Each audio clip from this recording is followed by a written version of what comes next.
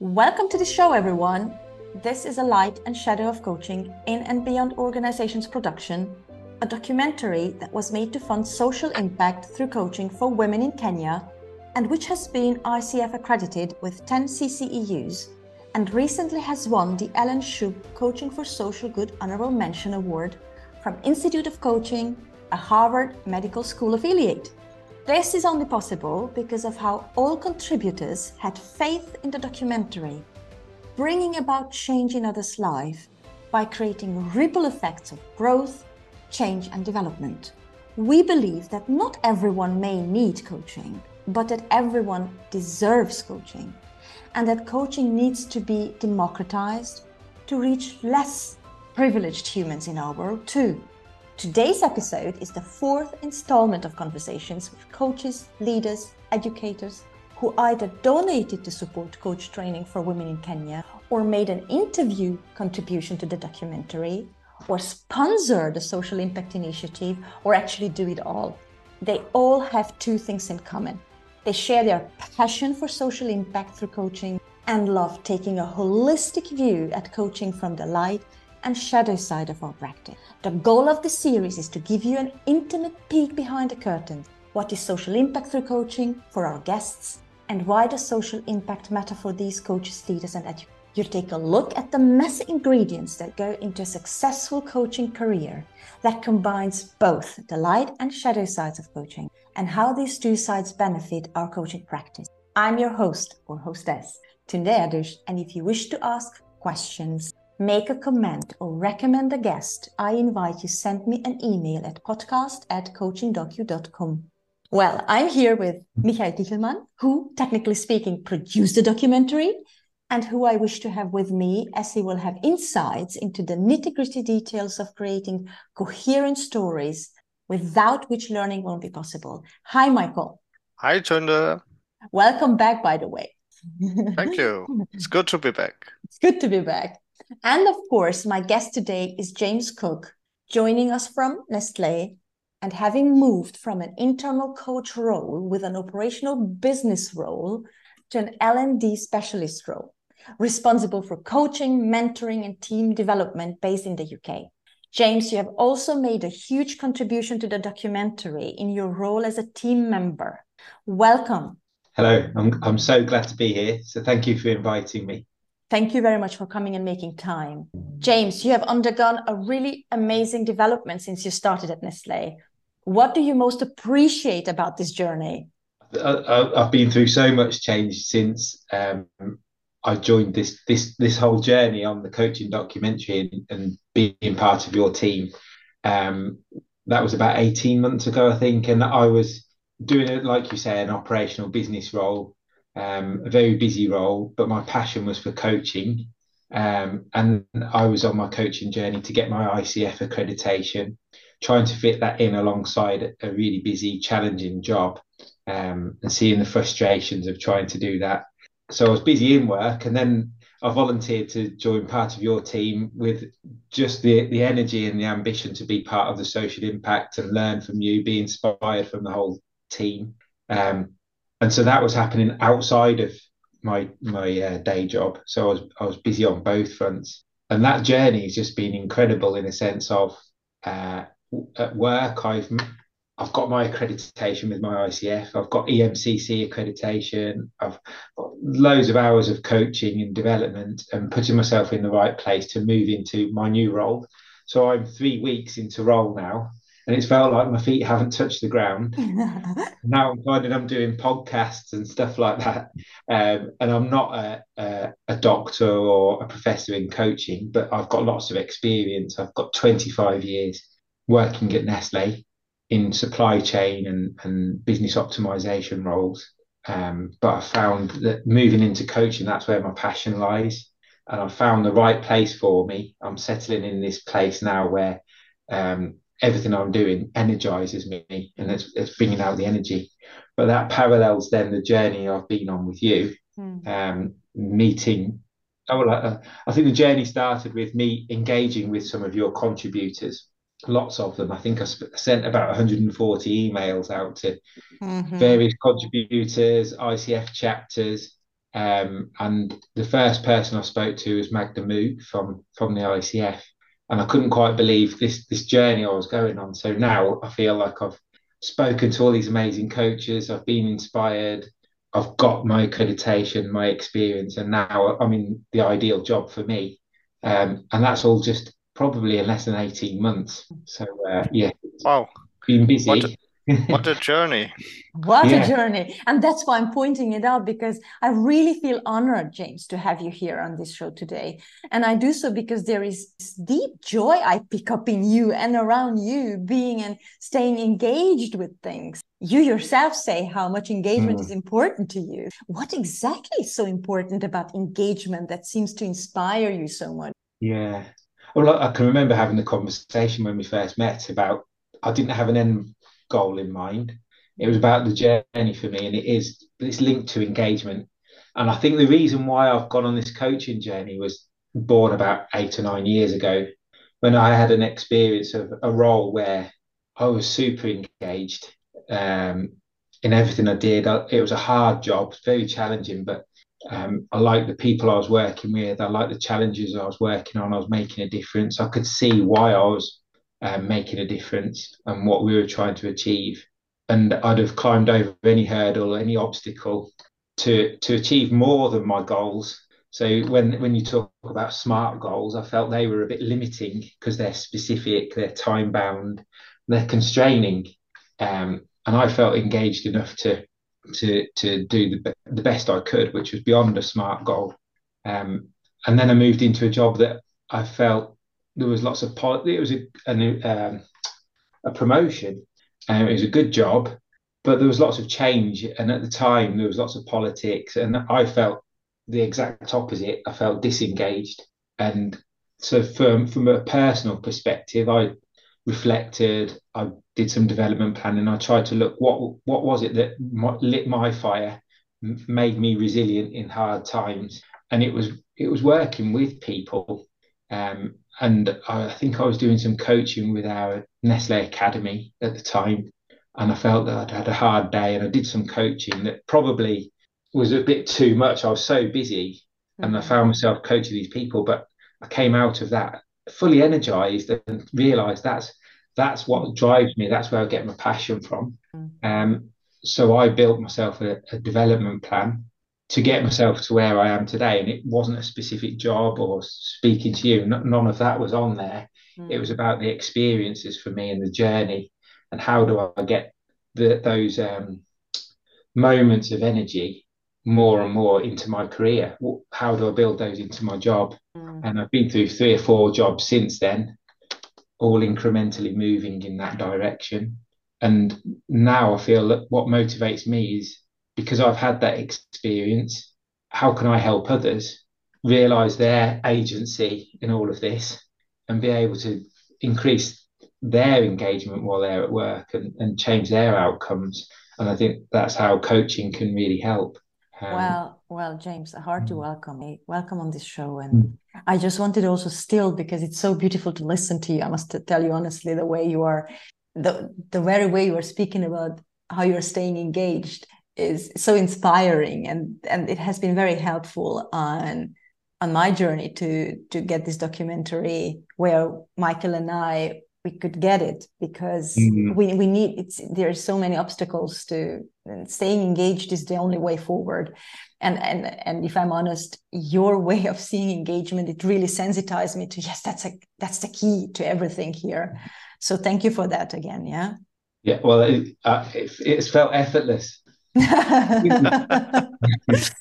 Well, it's easy to say that with hindsight, okay? Yeah, you're right. There was times in there where I was thinking, oh, I've had a really busy day. Why am I speaking to somebody like the head of the ICF when I wasn't even an accredited coach at that point? Yeah.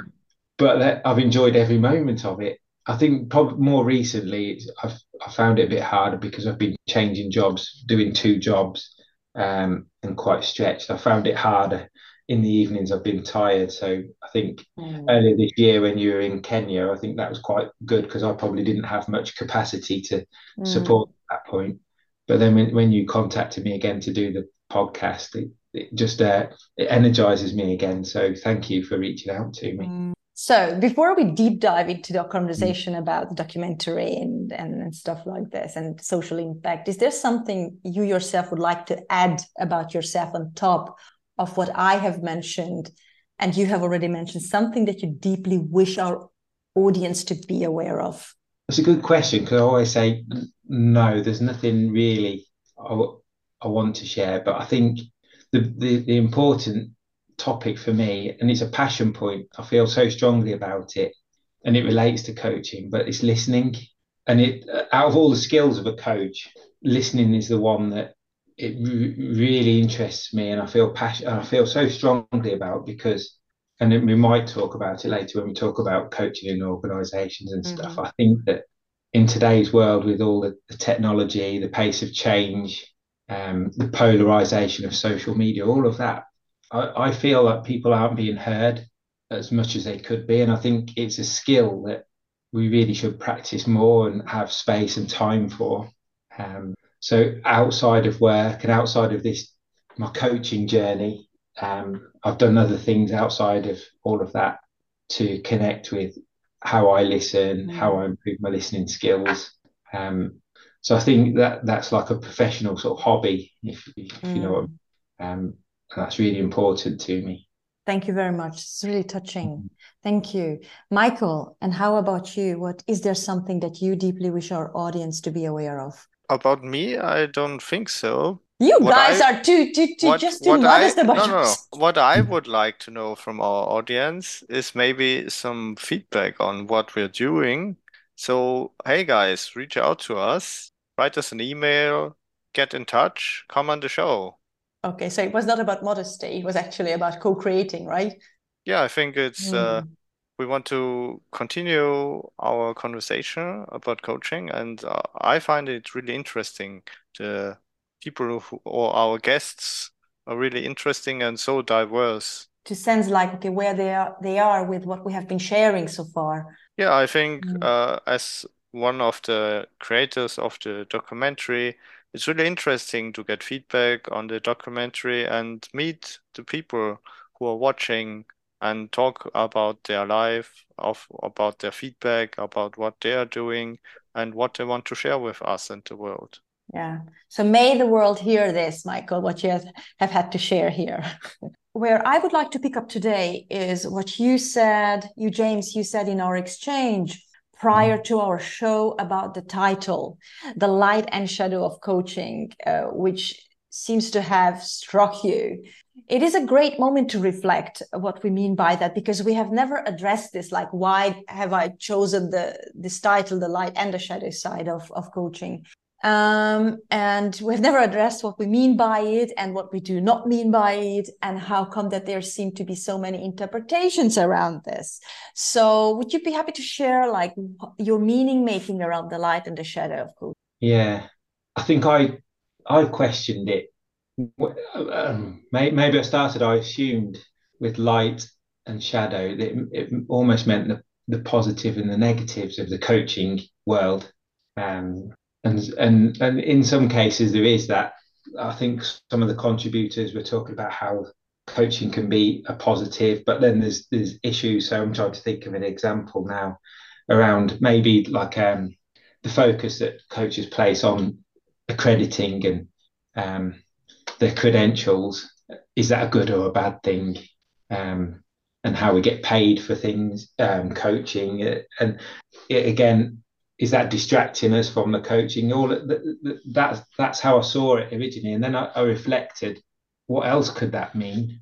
Because I feel like there's another potential view of it, where when I go back to my journey, when I first wrote that development plan to set myself on this journey, I highlighted some what I called my shining lights, and they were sort of 8 or 9 people across the Nestle world that I'd identified as the best coaches that Nestle had globally. I didn't know them. I found out who they were, and I put them, part of my development was to go and speak to them and have an hour-long conversation with each of these people. And they were my shining lights in my plan. And I meant that as inspiration. So I wanted to see the world from their view. And all of those conversations were fantastic. I can remember them to this day, and that was about 8 years ago. And they were almost the light for me, as in driving me on and inspiring me and showing me the way almost. And then I felt, so is shadow bad? And I don't think sometimes the shadow side isn't necessarily bad, because I was thinking, right, so you get the shade from a tree, or on a hot day, you can sit in the shade, and it's refreshing and it's needed sometimes. Um, so both those things sort of I reflected on and realized that maybe it's about what's visible and not visible in coaching, rather than negative and positive. It's how visible is something, and they can both be positive, or they can both have negatives. So the shadow could be positive in a sense of some of the sort of, I think I see it in the coaching in organizations. Again, I see it as, we talk about coaching as this great big industry, and we've got amazing coaches, loads of accreditations, business development, all of that side of things. But in the organization, I see actually we can't afford to go and pay for an executive coach for every single one of our staff. So we create a coaching culture of everyday coaching conversations where not everybody is a qualified coach, but it's unseen because it's not at the top level. But I think that we can create those conversations less visibly, but they all have a benefit to everybody.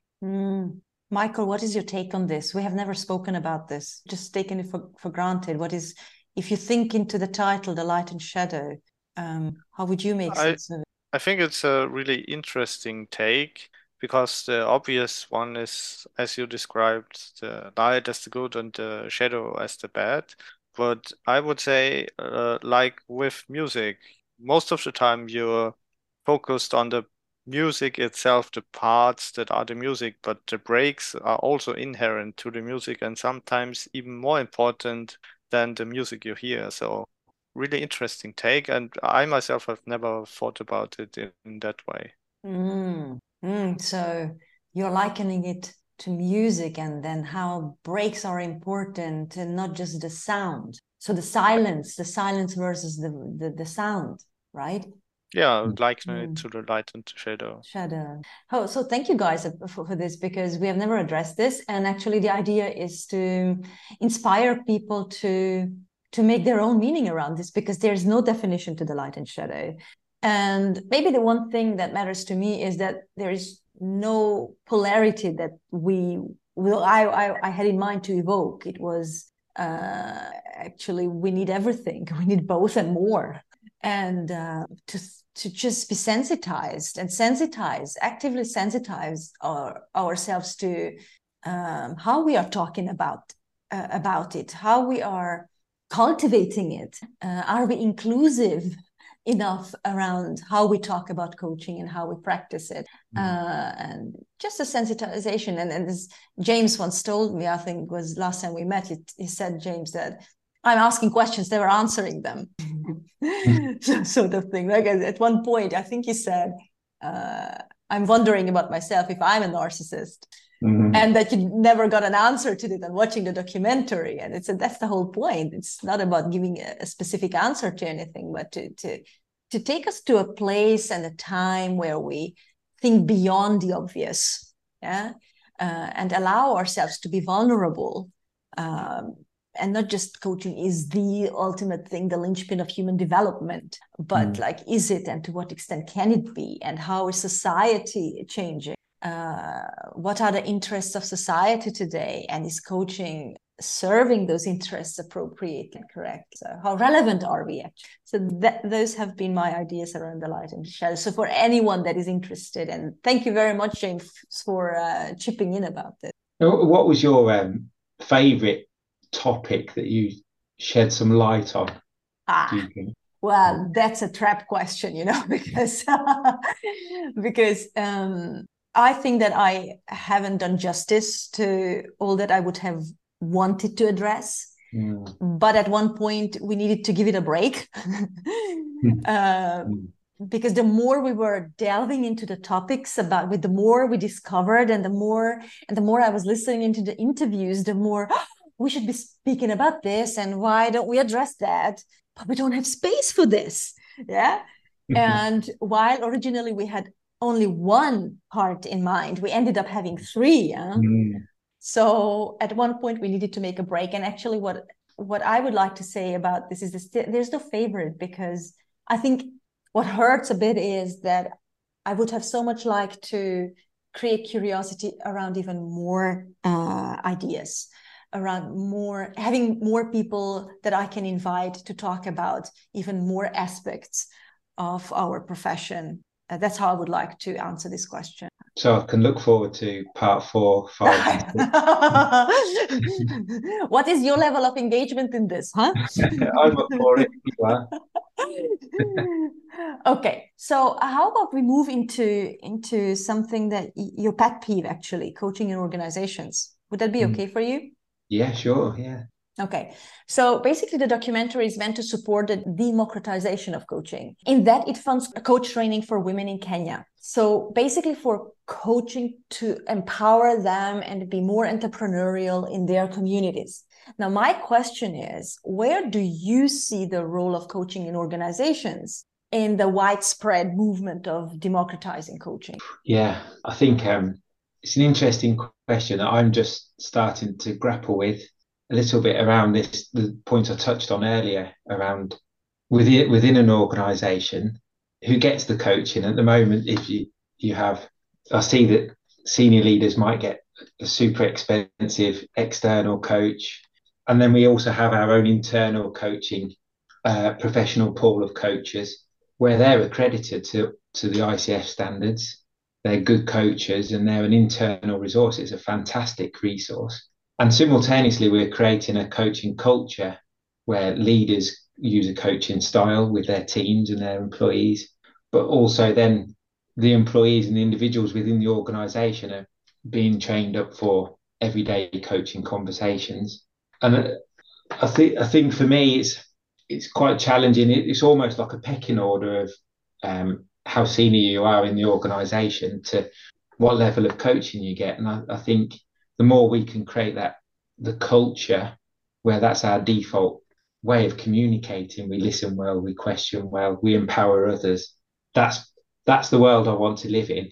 But I think I guess we've got things like digital coaching coming along, where we've got big organisations that can provide coaches at a cheaper rate than some of the specialist coaches. How do we exploit our own internal coaches more? So I find that our coaching pool, our coaching it's a bolt onto their day job, like my previous role. And I feel, how do we create the space for that? And I think what I'm seeing is it's linking a bit to mentoring as well, but we have inclusion and belonging and gender diversity, racial diversity, all of these topics. It's where coaching and mentoring has got a really strong place to help support those communities within our organisation. Do you think that coaching in an organization has to be guided from the top?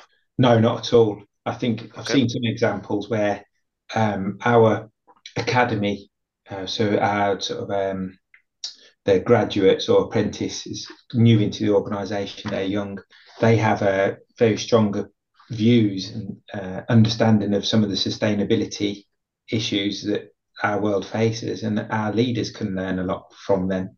And I think so we're seeing some mentoring programs where the younger people are actually doing the coaching and mentoring for more senior people, because they're traditionally more older, they're likely to be older, a long career behind them, and they need to understand these new dynamics that are going on from a younger person's point of view. So I think, no, it doesn't have to be top down, but I think probably where the money's spent is for the senior leaders of the organisation to get the coaches, and whereas the people further down, we can't afford a coach as an external executive coach for every single one of our staff.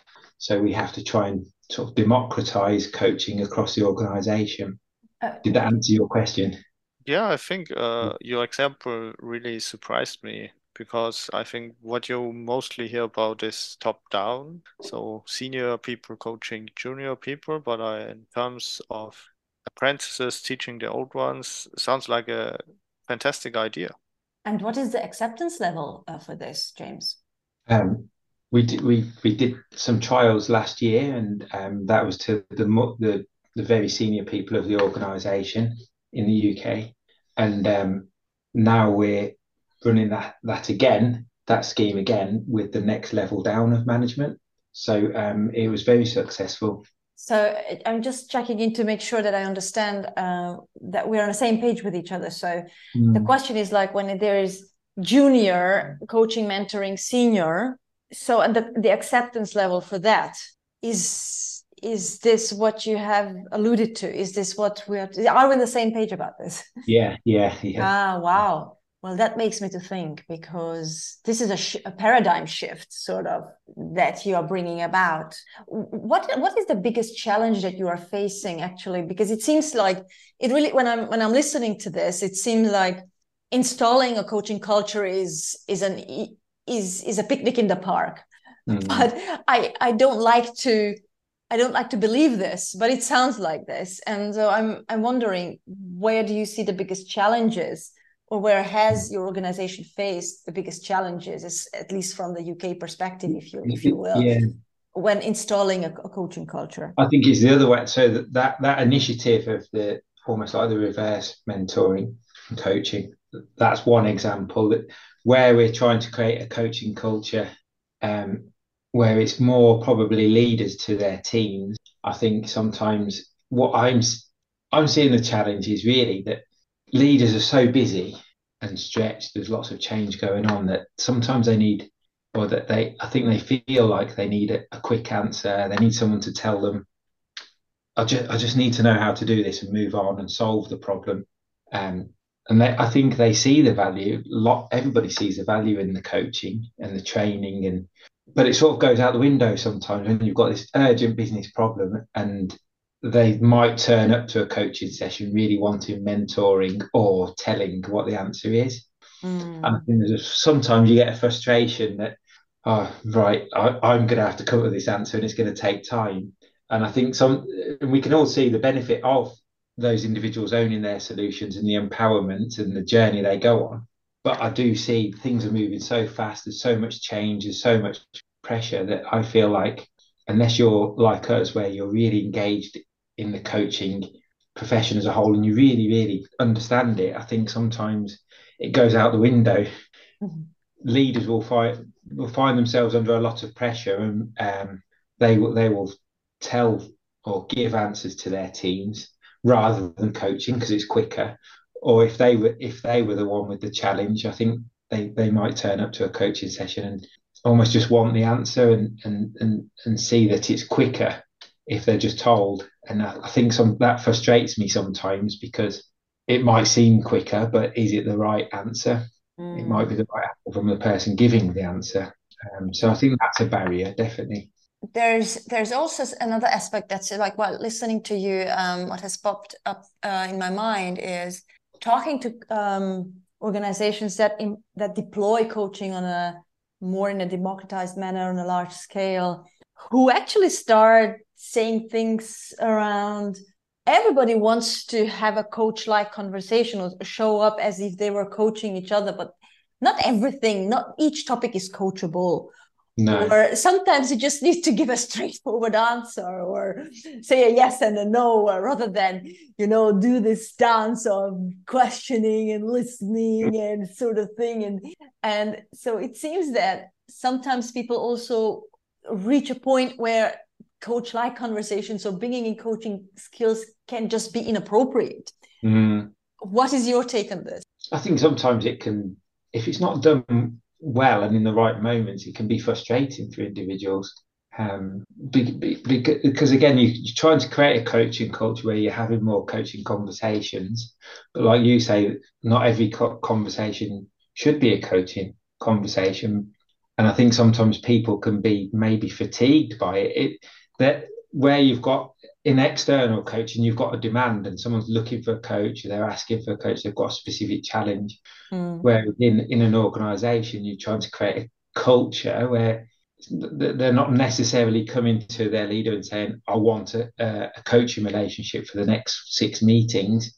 How are we going to contract? How are we going to manage that coaching relationship? It's not like that. It's more just a natural, organic relationship where you're using coaching skills. So I think sometimes if the leader gets it wrong, it can be a little bit frustrating, because it almost feels like, it could feel like they're imposing coaching on somebody if they don't necessarily want it. And that's probably just as bad as telling somebody in the wrong circumstances too. It sounds like you are coining for the first time I'm hearing the term fatigue. So the concept of coaching fatigue. It's a very interesting thing to hear.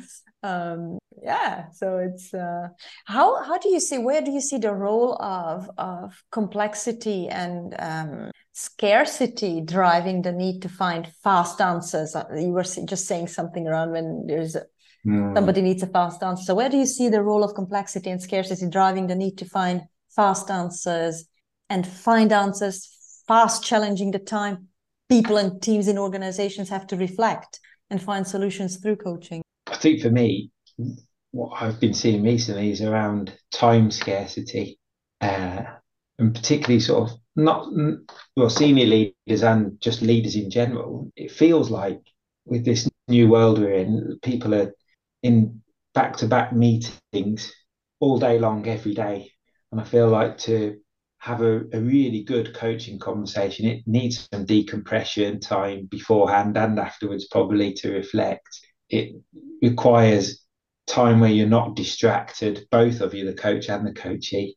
And I feel like that time scarcity at the moment can really impact the quality of, or the opportunity for coaching conversations and the quality of them, because people are tired. They're in Zoom calls back to back, no space to do their actual operational tasks, and they're squeezing them in at the end of the day. And then to have time where you've got a conversation where there's lots of space in it, lots of reflection. It happens, but it's tough to squeeze it in, and it feels like the pace of all of that busyness is getting faster all the time. So I think time scarcity, definitely. What I'm observing at my day job is that during Corona, Zoom meetings were a good way to have a meeting and everyone learned about them. But it also increased the number of meetings because you don't have to drive somewhere. You can just have a meeting the next day without much planning. And I would say what you're telling, I can see that in our organization too. But additionally, I think we are also finding it hard to recruit new people and bring them up to so time and resource problems. And many of our leaders are mostly sitting in meetings back to back to back, and then we only have the time for like the mandatory yearly meeting to really talk freely about something. So right, and resource is going to be my number 2. Scarcity. Although it's a paradox, isn't it? I mean, if we don't take the time for things, how are we meaning to get results? So it's just a paradox. I'm just sitting with this right now, and I'm wondering, we want to speed up and we want to do things, but then where to, with what end in mind?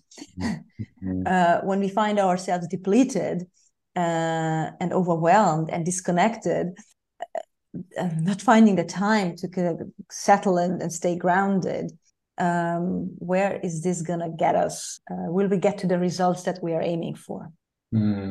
I do feel that quite a lot, that the results sort of seem to take priority. And like you say, then you're spreading yourself across all the meetings and priorities, that actually, is it self-destructive in a sense of you're not doing it, all of these tasks as well as you could do. And I think also possibly things like a coaching conversation or a development conversation, both the leader and the individual, I see that they sacrifice those type of conversations first when you're faced with lots of pressing business challenges around hitting targets, or something's happened that we've got to find a new plan for, we've got to react, all of that sort of stuff's going on. And I agree with you that the sort of developmental conversations, coaching conversations, they're what will help you get better results. But it feels like in the short term, they're probably sacrificed first in amongst all of this busyness. Mm-hmm. And also what I find a bit, I don't know like how I find it, but it doesn't resonate with me very well to say we coaches also need to speed up. We need to speed coach. Now the world is turning faster, so things are, we are getting more and more things on our plate. So we coaches also need to kind of keep up with that speed. How is coaching answering that challenge of speed and time scarcity and complexity if we just do the same thing as the world is doing? No way to balance it, but actually just sucked into the same speediness and time scarcity. Do you have this? Do you see this with the internal coaches, that this is happening in some way in the organization, or where do you think actually that internal coaches can bring the biggest value as opposed to external coaches? I think, again, I'm still early days in my role, but I see the internal coaching pool we have is such a fantastic resource. They're qualified coaches to the same qualifications as external coaches, and they're not quite a free resource, but people within the organisation can have coaching relationships with these coaches, and it doesn't cost them anything. And generally, these people are doing it because they're energized by coaching. They want to be there. It's part of their development. They'll do it on top of their day jobs. So it's almost not quite a free resource, but it's a flexible, cheaper resource than going externally. I think the challenge is that people within the organisation know when to use them and how to use them well, and that's almost being, as a client or a coachee, having some awareness of what their needs are, and being able to use that resource well. So sometimes it feels like we're possibly not maximising those resources that are available to us, and that's something I want to think about going forward. How do I best make use of this resource that we've got there? And it's being used, and it does make a difference, but how can we use that resource across a wider pool of people that probably wouldn't get coaching normally because it would be cost prohibitive? There is one thing that I would like to mention. It's kind of a provocative way of addressing it, is I have supervised internal coaches, and so I'm very kind of like, how to say, I'm happy to keep it just a singular experience. So I'm not meaning to say that it's always like this, but I would like to bring up some experiential wisdom from my supervision practice, supervising internal coaches, that they feel like facing challenges when coaching peers, like some sort of conflict of interest on many levels, like the double roles that they are embodying, being in a functional role and then bringing the coach role, then working with peers who, I mean, also depends on the organizational culture and the political background, but I have come across the internal coaches experience that they are having a harder time to find legitimacy in their role as coaches than external coaches. Would you be happy to share something around that experience, if that's if that's true for Nestlé? Yeah, well, I've only got experience within Nestlé, one thing that I think works well for us is just the size of the organisation is so big that, and it's made up of different organisations within the wider organisation. So it is possible to find yourself outside of your normal sphere or your normal community as a coach. So, for example, I've coached people from China, completely different culture, but they're still a Nestlé employee, and nothing to do with my normal function or my normal world. So we are bound by, I guess, the overall fact that we're all Nestle employees, but that it didn't feel like that was an issue. I think you're right. Sometimes you're part of the pool of you're part of the problems or the challenges as a coach, because your day job might mean you're part of the same challenge that the person you're coaching might face. Mm. So for me, though, I think one of the benefits of coaching internally is it's more suitable to career and development challenges, I think, because again, as well, it depends how you see mentoring fitting in with coaching. But I think there's definitely space for being able to coach people through their development and change. But I guess then if you're thinking maybe sort of larger organisational change, if you're a senior leader trying to coach someone and there's lots of organisational change going on, that could be quite problematic. So I think you have to be quite aware of those things and contract carefully. So what I'm hearing, James, is a scoping. So there is an internal coach will be probably covering fields that are different to those that an external coach would be covering. So this is basically an element of differentiation, right? Yeah, I think so. Yeah. Mm-hmm. Yeah, Michael, I would like to ask you, have you got internal coaches deployed in your organization, or is your organization thinking of building, constructing, installing democratizing coaching or setting up a coaching culture? Yeah, I think, as James has said, it depends. Mentoring is certainly an idea that's quite established. In terms of coaching, I think it's only recently, and as in many organizations, I think it's starting with the top of the organization, and just now they're thinking about developing internal coaches. But I think they're just in the beginning of introducing coaching in the organization. But one thing I'm not sure about is awareness of coaching in organization, because I think in my day job, I think coaching is not really something the employees think about. Only leaders or leaders of teams are aware of coaching or that it might be offered. So I think that's one big question. How can the employees or just the normal base level become aware about coaching and engage with it? James, is there one particular thought that comes to you to giving advice how to start introducing or what to watch out for when introducing a coaching culture, something valuable that you might like to share? I don't know about starting it because I didn't start it in Nestle, so I'm lucky enough to come along, and we had a good coaching culture already. We do have a leadership framework, a leadership behavior framework where coaching is called out, that we'd expect people across the whole organization to be able to understand what coaching is and use that in some of their interactions.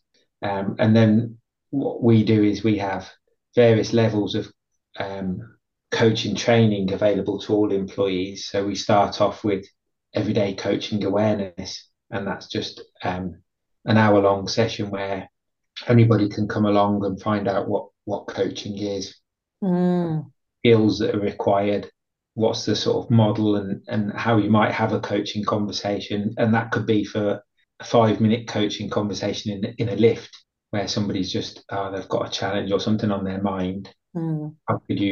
What skills and how could you deal with that conversation, but also putting it in the context of how it fits in with the spectrum of conversations, all the way from a more directive conversation or mentoring or training, and it shows where that fits into all those different conversations. Because like you say, Tunda, that not every conversation should be a coaching conversation. Sometimes there's a need for an urgent, you just need to do it like this and do it now. If I don't know if there's fire regulations or the fire alarm going off, might not be that helpful. So that and those those courses that we run are really popular. So like, it sounds like spread the word, make the people acquainted with the concept, like Michael is saying, like how to create awareness, what is coaching at all, bring it to the base level sort of thing, an awareness level to the base level, and then provide training and take it from there, right?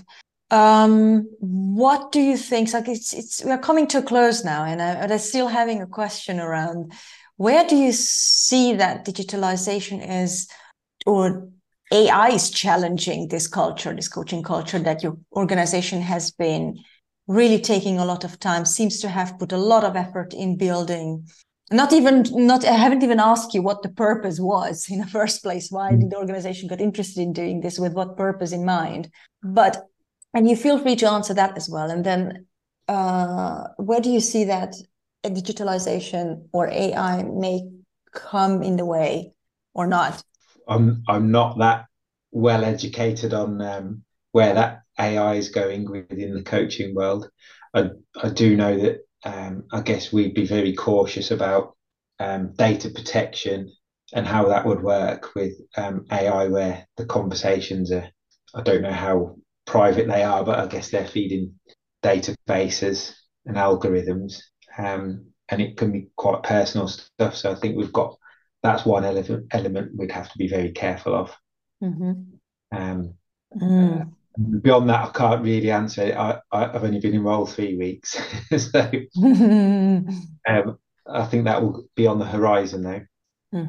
What do you like? It's the last question, then let it go, because I do feel inspired to ask more, but I'll let go of it because I think it's time to wrap up. What is it? What are your aspirations in your new role? What would you like to see happen, or what would you like to have happen in about 5 years' time? What is your aspiration in your new role?